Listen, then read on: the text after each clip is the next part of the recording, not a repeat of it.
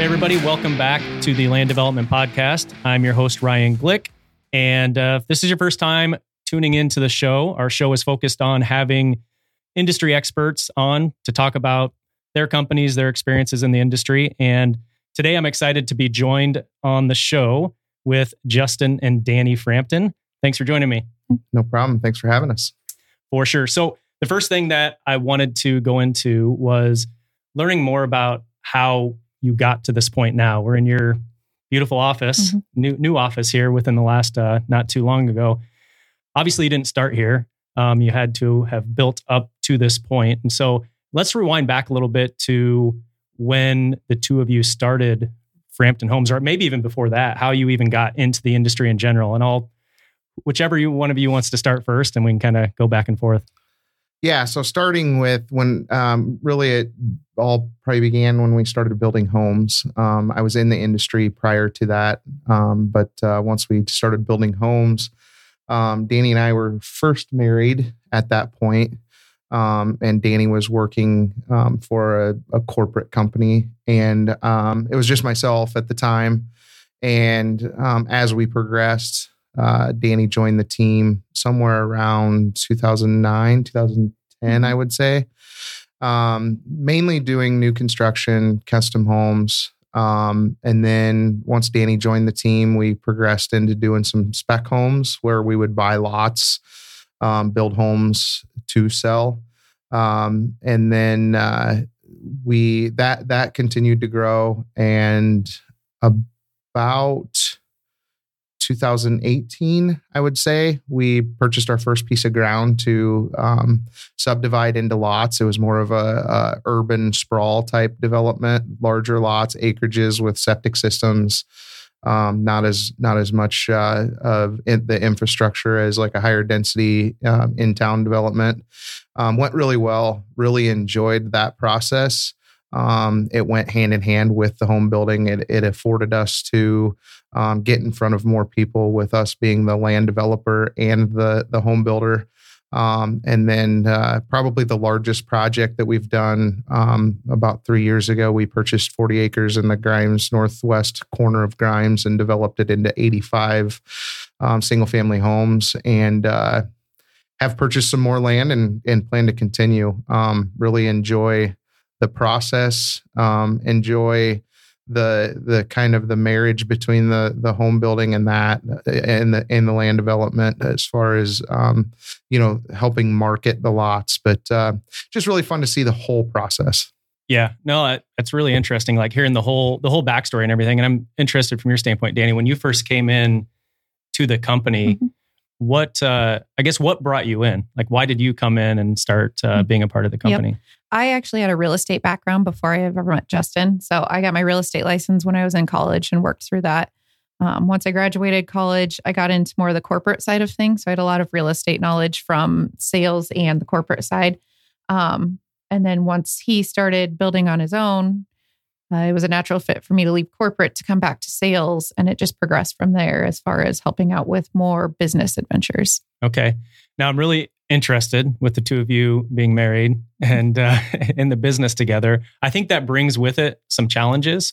I think for me, not necessarily in the land development or building industry, but even having my wife help me with some of the things that I do with my business, it presents some challenges. And so I'm curious from both of your standpoints, how have you managed that? What are some of the challenges that you experience when, and how do you turn it off when you get home? Or do you, I guess I'll start. That is the challenge of not knowing when and when not to be talking about work. It's just kind of natural. And, for a married couple that work at two separate places, they still do talk about work, right? So it's, what is the level of what's acceptable and what's not, but it's also what we both really enjoy. It's kind of a hobby too. So it's, it tends to be the topic of conversation, regardless if we sometimes don't even realize we're talking about work when we talk about work. I would say there are times where it's like one of us just really isn't in the mood to talk about work, and the other one maybe is super excited about something. So you gotta kind of have to, and with being married, sometimes it's easy to be a little too honest. But we've made it work, and it's really good. We're good about telling each other, like, all right, this is where we need to stop, or, because we have 4 kids as well. Yeah. So ranging from the age of 13 to almost 3. So, they need our attention as well. So it's I think it's a good balance. I think neither one of us are afraid to say, hey, this is where we need to focus our attention at this time. So, yeah, I would say we're a good balance for each other. He's a little more adventurous than I am, so sometimes I have to rein him in a little bit.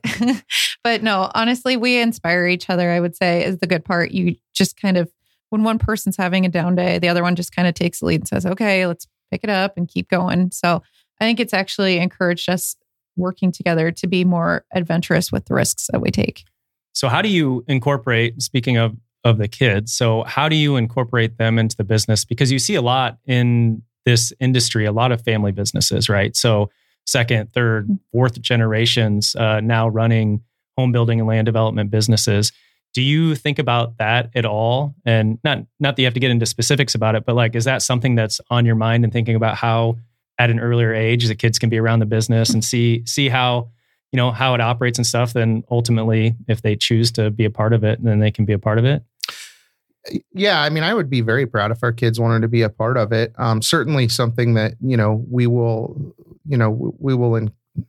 will help them out, but certainly not any direction we're necessarily pushing them.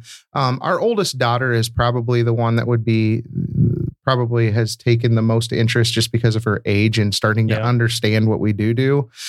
She she's only in 8th grade, but has shared interest that she wants to be an architect. So obviously has a relation to what we do, whether it's, for us or she goes somewhere else. But I think that has a lot to do with what she sees us do every day. And that poor girl has moved probably 12 times in her short life. So, she gets to see some of the trends and the things that in different neighborhoods that we've lived in and things like that. So, the other kids are probably a little young, but we certainly would love to see it, move forward and one of our kids be a major part of that, in my opinion. Mm-hmm.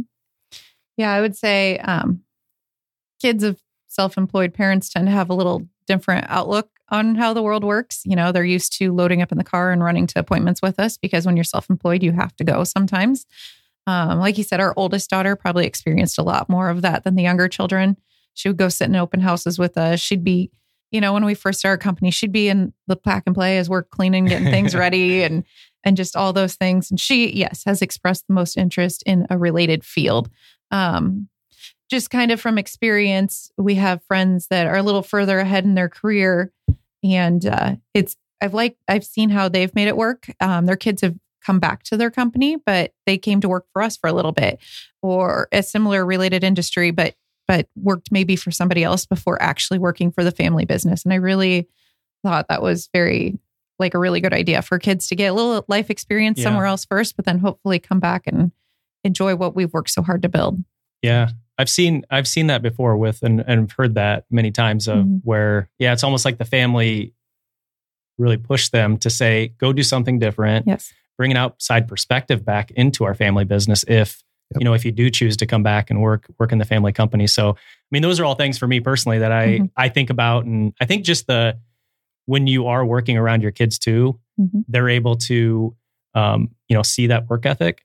And I think sometimes one of the downsides is of, working away from them all the time is they don't necessarily, it's like make believe. Like they don't see that you even do anything, right? It's just like, what does mommy and daddy do? What do they do? And it's like, they don't know. So I like that aspect of it, of being able to have them being able to see it. And the youngest doesn't necessarily know really what I do. So, you'll get those questions like, what do you even do? Like what do you do all day? It's like, I promise I work.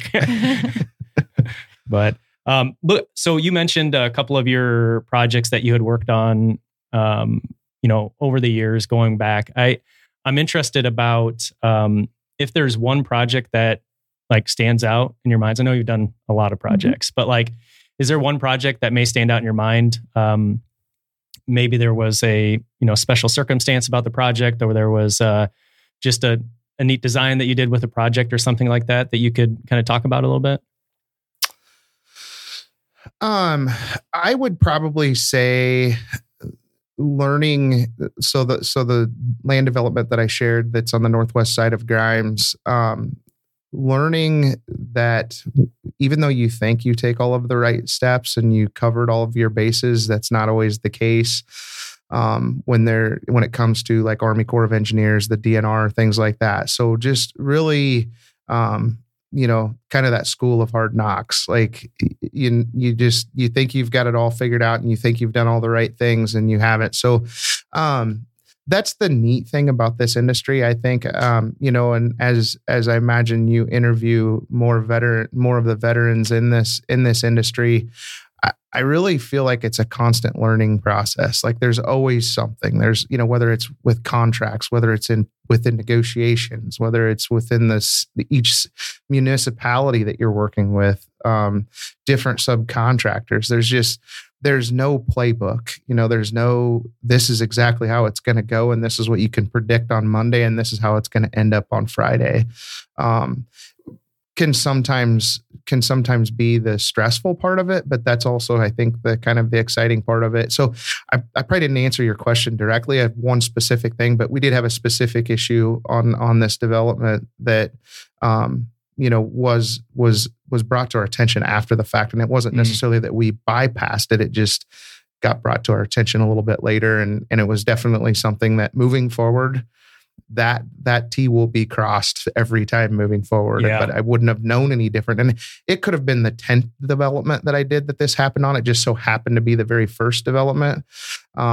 So yeah, it's just all of the projects are unique. And present challenges and present rewarding,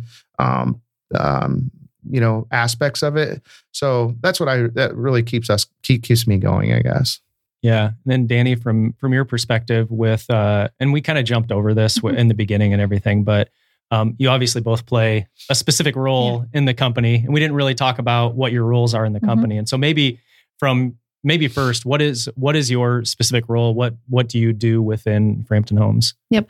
I'm more the business side of everything now. I've done about every role that there is. I started in sales, worked in design. We now have an in-house designer for Frampton Homes. And so now I really just do the back end, behind the scenes sort of thing. I'll still help out with design a little bit, but So for me, meaningful projects are a little bit different from having worked in the design very closely with homeowners. There's several of them that I can think of that were just very emotional times in those people's lives. And those houses just meant so much to them that, there's, in the last, how long we've been doing this, there's been a few of those, but so that's always fun to see. Nice. And so you, I think you mentioned that so you started with the home building, you got into some of the land development projects, and you have more planned in the future.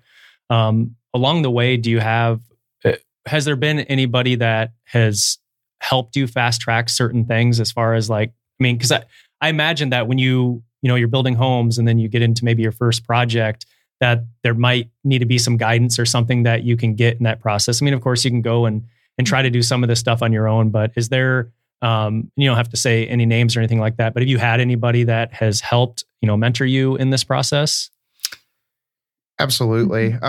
There's, and that's another really unique thing about this business is you're certainly competitors with these other people, but it's you sit down and just going back to the situation that I was telling you about with Army Corps of Engineers and the DNR and things that where you think you've got everything figured out. And I never, when that came to light, I never hesitated to call certain people within the industry, that are developing right next to us or are developing in the same neighborhoods, and with 100% confidence that I would get their truly authentic response and help in the industry. Veterans and Scott Temple with Vista Development and Sonny Hall with Absolute Group, and guys that have just got a plethora of knowledge that are you can almost see the excitement of them helping you and teaching you and giving you their input. So it's just, that's what's really unique about this business, and it's fun. And I hope to pay that forward someday. Yeah, no, that's I think what was interesting to bring up with that is, I think for people listening, I mean, you're going to have a variety of people listening, right? People who are veterans in the industry and stuff, but you're going to have some up and comers who are new to the industry listening through this. And I think that was something important to note for those individuals, is the fact that, you don't have to go at it alone and try to figure everything out. You'll, like you said, you're going to make mistakes regardless of whatever mentoring you have. It's just the nature of business in general, but being able to find, mentors who have been there, done that, and can share some of that information with you is, I can see how that's so beneficial. I mean, we do the same thing, obviously, in our business with having mentors help us in that space. So no, that's really, really interesting. And I think one thing I was going to ask as well, going back a little bit to on the just working in a business with your spouse, is there anything from an advice standpoint that you would give somebody who's considering bringing their spouse into their business that they need to think about before making that decision?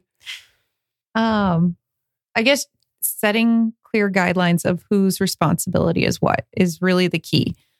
Those lines can get blurred pretty quickly, and that's when usually the arguments start. So if you can just define your roles, it should go pretty smoothly from there. Yeah, I mean, I think that she hit the nail on the head. But yeah, it's the expectations and the communication. I mean, communication is so important. I mean, if you're thinking it, you've got to say it. Don't hold it in. Don't hold it back. I mean, obviously, be respectful and professional. Obviously, that goes without saying. That's not going to matter whether you're business partners or not. But yeah, it can be very rewarding, but it can be very taxing. But I think, just like anything, the communication and being honest and setting boundaries for sure. All right. One other question for you. If you could go back in business and change anything, is there anything that you would have done differently? I would. That's tough. Yeah, that is a really tough one. But the only thing that I would probably say is, with being a small business owner and I never worked for another company before that, building houses. So the systems we very much learned as we went and have built on them and are continuing to build on them. So when you do that, and I think just the nature of the type of person who is a small business owner, it's hard to ask for help. It's hard to hire people. It's to give up some sort of responsibility. I would say, our biggest thing that we probably always were in much more need of an employee or help before we actually put that in place, for multiple different reasons. Not only just giving up the responsibility and giving up that control, quote unquote, but you certainly never want to hire somebody to turn around and fire them. So you're like, right. Okay, is this short term? Do we just muscle through this and wait, or do you start training now and then, move on? So I would say, not necessarily a regret, but I think things that we've learned along the way and that we probably could have done a little sooner that maybe would have helped us was, putting people in place and hiring the help and the right people. Yeah. Yeah. That sounds probably about like the only thing I can think of, like you said, it was learn as we go and trying to take the right risks and everything. And, looking back, you can't question that, because even if it didn't turn out exactly how you wanted, you learned. And so it led you to the next step. So, right. I would say, I guess, just learning to trust your gut and let go of some of the control, I guess, a little bit, kind of as he was saying. Don't be afraid to ask for help. Yeah, I think it's a tricky question. It's tough because you're right. Mm-hmm. If every decision you made led you to this building you're in right now, mm-hmm. so you go back and change something. I mean, who's to say you're going to be in the same building? It's that butterfly effect of changing something in the past. But always curious about that because I think we all have things that you look back on, and they were learning experiences is what they were. Right. But it's like, if I could have done that differently, I probably would have. But no, that's interesting, and I think pretty consistent with with where my head's at as well. Okay, well, in closing, what's the best way for people who are listening into this to get in touch with the two of you? I don't know if that's just reaching out to you through your website, or do you have a certain way you like people to contact you? Yeah. Absolutely. Yeah. If they go to framptonhomes.com, it'll have a phone number and an email to contact either way. So whatever's easiest. If some people prefer to pick up the phone and call, or even text, email, or we're also on Facebook as well, Frampton Homes. So feel free to reach out. We'd love to hear from anybody, whether it's for lots or a new home. Awesome. Well, thanks for joining me on the show. And for those of you listening in, if you're not yet subscribed to the show, please click that subscribe button. And until next time.